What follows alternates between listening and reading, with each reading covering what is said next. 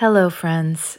Today's episode of Love Notes from a Soul Coach is a bit of a departure, and I'm coming on here at the beginning with a heads up that it's a heavy one. Our dog passed away last week, and rather than not talk about it because it's hard and depressing, I wound up writing a piece about what the experience of losing him rather suddenly and the grief around that loss has been like. And I'm going to share that writing on today's show. I went back and forth on this because normally I like to sit with my writing for a bit and make revisions, or in some cases change my mind altogether about sharing it. But my instincts have been very loud this time, that I should let it be what it is and that I should just share it. Because I don't subscribe to the idea that we're meant to sequester ourselves in our grief and go off and process it alone and then come back to join the party when we're feeling better. I think it's important to share the realness and messiness of what it means to reckon with a loss. And I think the more we do this in front of each other, the more natural and acceptable it will feel for us all collectively. So today's show is raw and heavy, and if you're not up for this, please go no further with this particular episode. But if you are going through your own raw and heavy, and if it's helpful or meaningful to feel less alone with it, then this one is for you. With a lot of love. Okay, here we go.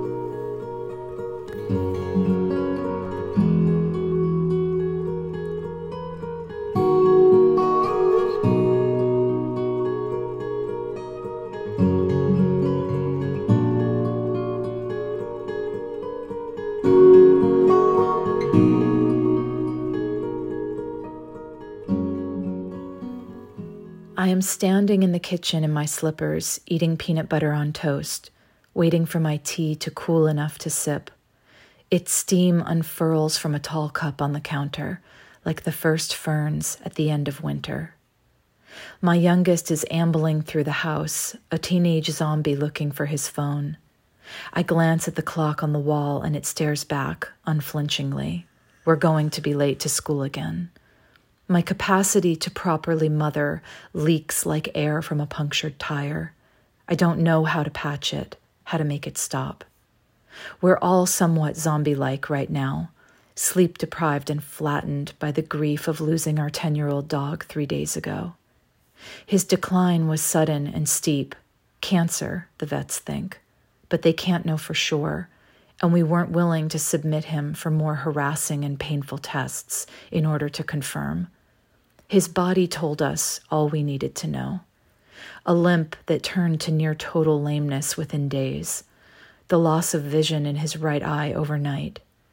But he still wanted to eat treats and sit with our other dogs under the Japanese maple in the corner of the yard.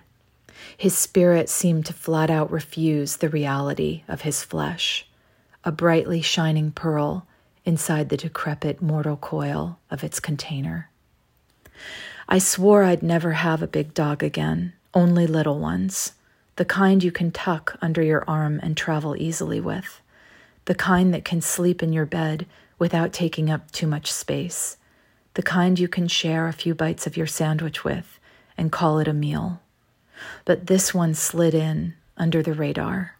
He was my partner's dog, an 80-pound lab mix she rescued from a shelter and raised in Brooklyn, along with his adopted sister, who was half his age and half his weight, the full-blown love of his life.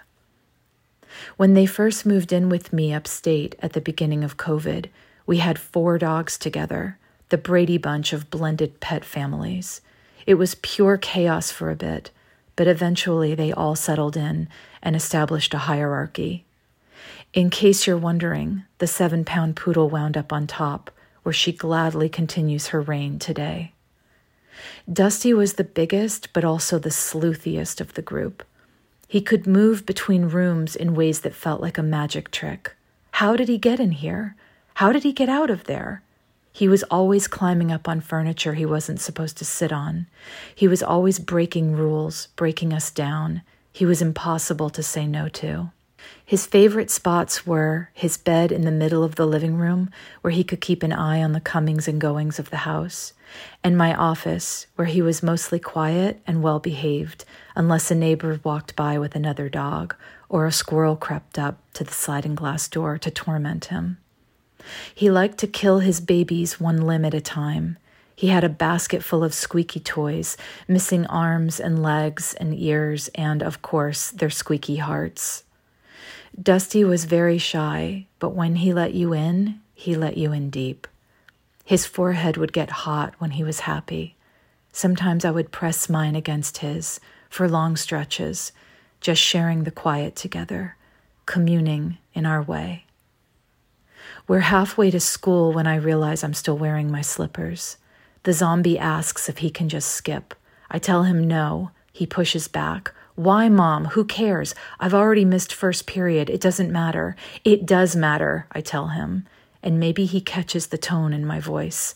How desperately I need to believe that things matter right now, in the face of a death I wasn't prepared for, in the face of a loss that feels brutal and unfair, tearing at the broader meaning of things. It does matter. He gets out of the car and doesn't respond when I tell him to try to have a good day. I watch the back of him disappear behind double doors, lumbering toward the metal detector and the long folding table where students are made to open their bags every morning for a weapons search. The need to hate everything rises in my throat like bile. We don't always think of grief like this, but it is like this. It's not just sadness. It's rage, it's anger, it's bitterness, incredulity, resentment. I come from a long line of women who don't do sadness, only anger. Of course I'm being facetious because there's no such thing as a person who doesn't do sadness. The truth is sadness does us. We can learn to guard against it, though, to pull the armor up and shutter all the windows. We can live like outlaws inside of our own lives, always on the run. But the fine print we tend to miss when it comes to this particular form of defense is this. It is impossible to barricade ourselves from any one specific feeling without barricading ourselves from them all. Anger is gorgeously protective. It's the swiping claw of a mama bear and the piercing roar of a lion standing in front of its pride. It rejects, it pushes away. It says, fuck off, fuck you, I do not accept this. It comes out swinging. It will blow the house down. It will destroy everything in its way. But at its root, in its purest form, it only wants to keep us safe. I know the fire of anger very well. It feels so much easier, so much more familiar than sadness. But I know the risk. If I hang out inside the seductive four walls of its room too long, if I neglect to release myself from its grip and surrender to what's tender, to what is patiently asking to be experienced underneath the rage, I will turn into a petrified forest within myself. I will lose the nuance, the colors. They'll all turn the same charred black in time. To feel anything, we have to feel it all. Life is insane, isn't it? 1 minute you're eating your favorite cookies under a maple tree, and the next, you're dead. We scheduled our dog's death the way a dental cleaning or a dinner party might be scheduled. We called the vet and discussed our options. He can barely walk on his own. He's mostly sleeping since Wednesday. We paused between words, trying to coordinate a sob and a sentence. We drove with the windows down. We let the obscenely beautiful late April afternoon, with its magnolia petals and bright yellow dandelion heads, blow in and around us. We paid in advance for the privilege of sending our beloved off to sleep forever so we could leave the vet's office quickly afterwards and skip the line at reception.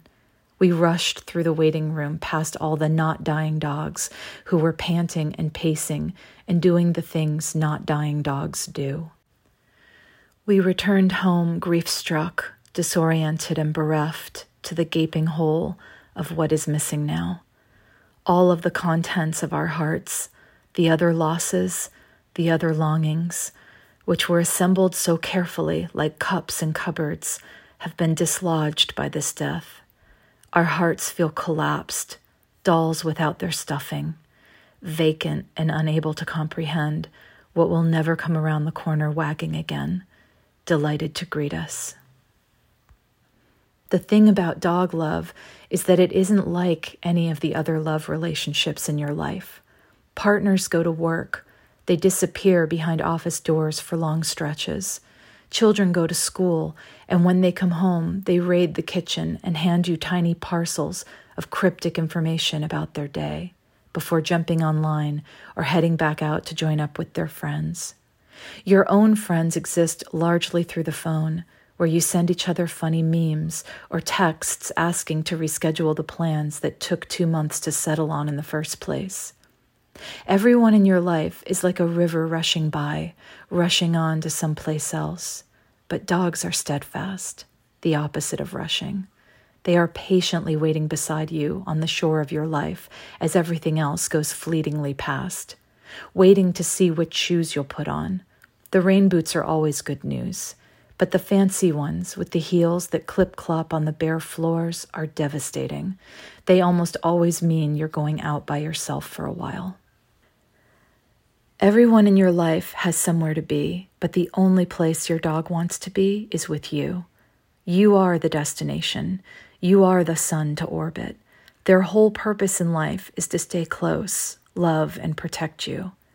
And soon you find their purpose becomes yours in kind. Their joy is your joy. Their ease is your relief. Seeing them happy and fulfilled brings a feeling of satisfaction and well-being like nothing else. It's so hard to please people, so hard to navigate their wants and moods or to find authentic reciprocity. But it's easy to find harmony with a dog, to live in sympathetic resonance, an effortless, natural bond. Our relationships with people are built on words, explanations and reasons why, hurts and forgivenesses, complicated narratives and plot twists. But our communication with dogs transcends all of this. What is there to explain when everything can be perfectly, plainly felt? What is there to forgive beyond a trash bin rummaged through or an accident on a rug? When we lose a dog, we lose the living record of a certain time in our lives. We lose the witness, the easy access to everything we were able to feel and understand together with our dog. It's been 4 days since his death. The number blooms in my consciousness the first moment I wake. 4 days. Soon I know I'll stop counting. No matter how hard I try to hold the present moment still, it will keep being painted over by the next present moment. This is how time works. It's the tick-tock of a metronome, even though you've lost the music. It's brutalizing when you're in the midst of mourning, but it is also what allows us to continue. The shore we were standing on while everything else raced by was always an illusion. The only place we ever exist is right here, smack dab in the current, the momentum of life. We can fight it, we can flail or swim against, but we can't make it stop. The pages in the book are always turning, one sentence yielding to another. It says, and then, and then, and then. There is always something waiting to be freshly written. There is always something else coming next.